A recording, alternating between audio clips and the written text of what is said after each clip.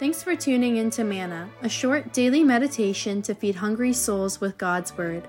These episodes were prepared by ordained ministers for a radio broadcast called Voice of the Church and are now republished by the Reformed Perspective Foundation, a Canadian charity that applies biblical truth to the issues of our time. Here's today's serving. Dear listeners, we live in troubling and confusing times. News stories are often disheartening, disturbing, and unsettling. Policies and positions taken by many political leaders leave us bewildered. Just when you thought it couldn't get more ridiculous, it does. In a society that preaches tolerance, we have become extremely intolerant, and we don't even see it for ourselves. We are intolerant of any view that differs from our own. For example, to proclaim the exclusive claims of Jesus is considered intolerable, unloving, outdated, and judgmental. We judge those we consider judgmental. In such a time as this, it is crucial that we stand our ground and are not quickly shaken by the prevailing winds of modern thought. And isn't that the message of Psalm 46? This psalm not only provides us with comfort and a mental lift as we observe the dangerous environment in which the Christian church finds itself, but also as we ponder personal peril and pain, dealing with serious health issues, feeling the pain of loss and loneliness, struggling with accepting God's will for our lives. When we find our refuge and strength in God, we will not be knocked down by fear or anxiety. I like to read this psalm with you and say a few words about it. And it is my prayer that as you listen to this psalm, with your own burdens on your heart, your own fears, your own personal suffering, disappointments, you might be deeply moved and touched by it. Psalm 46 reads, God is our refuge and strength, an ever-present help in trouble. Therefore we will not fear, though the earth give way and the mountains fall into the heart of the sea, though its waters roar and foam and the mountains quake with their surging. There is a river whose streams make glad the city of God, the holy place where the Most High dwells. God is within her. She will not fall. God will help her at break of day. Nations are in an uproar. Kingdoms fall. He lifts his voice. The earth melts. The Lord Almighty is with us. The God of Jacob is our fortress.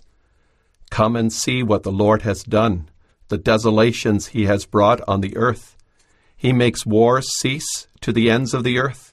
He breaks the bow and shatters the spear. He burns the shields with fire. He says, Be still and know that I am God. I will be exalted among the nations. I will be exalted in the earth. The Lord Almighty is with us.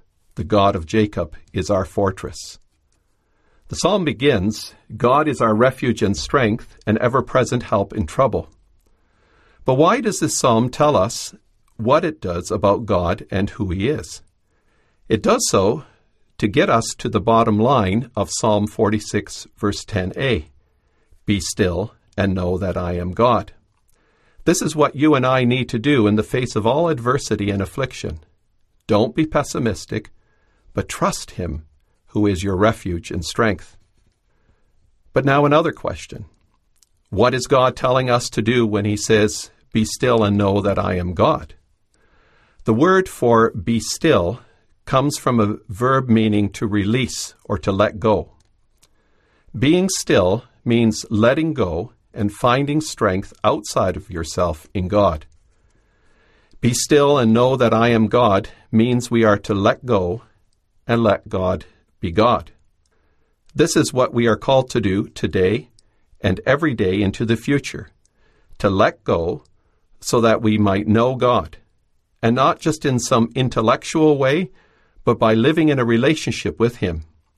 It means that we get rid of the clutter that prevents us from doing so. I surrender my will to God's will. Being still, I let go of all the negative experiences, burdens, and pains of life, and I let God be God. And when I do that, I will have peace of mind. God is my refuge, and I am safe in the hands of him who charts my life's direction. The context of Psalm 46 helps us understand this more clearly. The psalm pictures the nations pitting themselves against God and His people. This opposition is declared to be utter nonsense. Why? Well, take a look at what God is doing.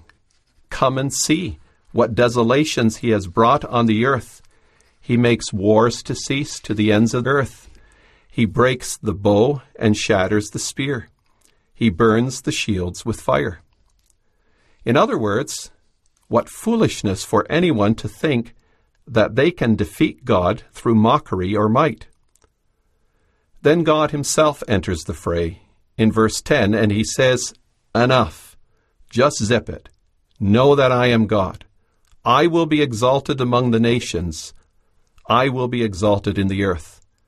Abandon your efforts to oppose me because you are wasting your time and energy." God says, "Be still. Know that I am God." And don't let the noise of human experience or all those things that are vying for your attention distract you from what is really going on in this world. The command to be still, to let go and let God, forces me to think deeper about the reality of life, to get outside the bubble of my own narrow view of reality.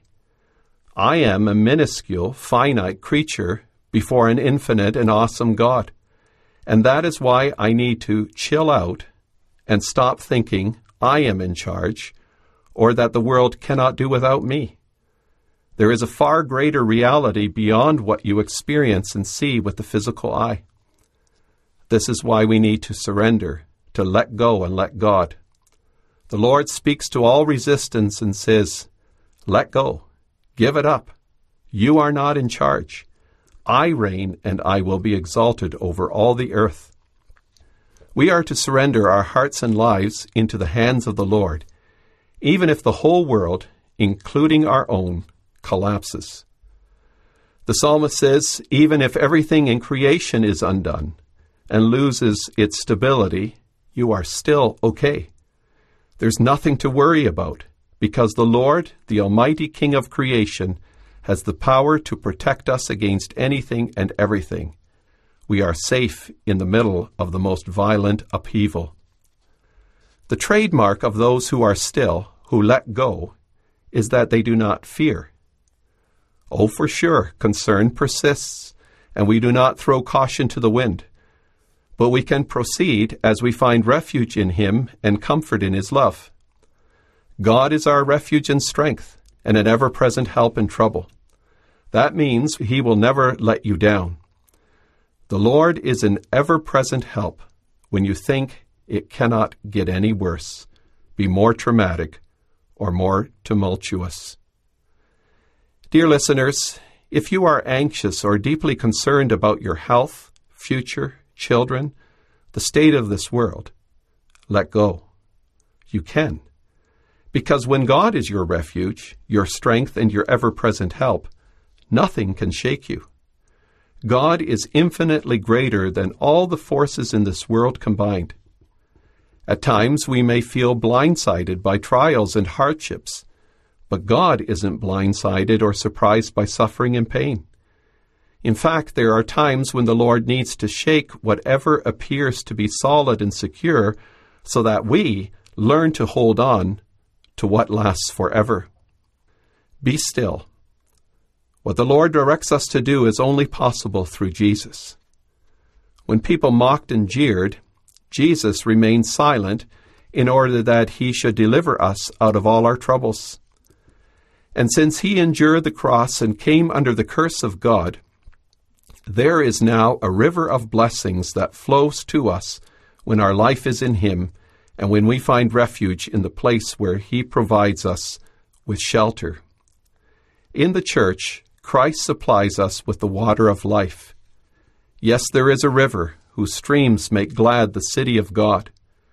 Jesus sustains and refreshes our thirsty souls with His grace, His love, and His mercy. Well, today God says to you, whoever you are, be still and know that I am God. Let go of everything that is preventing you from enjoying the riches of life in Christ. And when you let go, you are given grace, hope, comfort, peace, refuge, strength, forgiveness, assurance, life, joy unending, peace, heaven, and paradise. Well then, it's time to put your shoulders back, to step forward, to be still, and to let go and let God. Thank you for listening.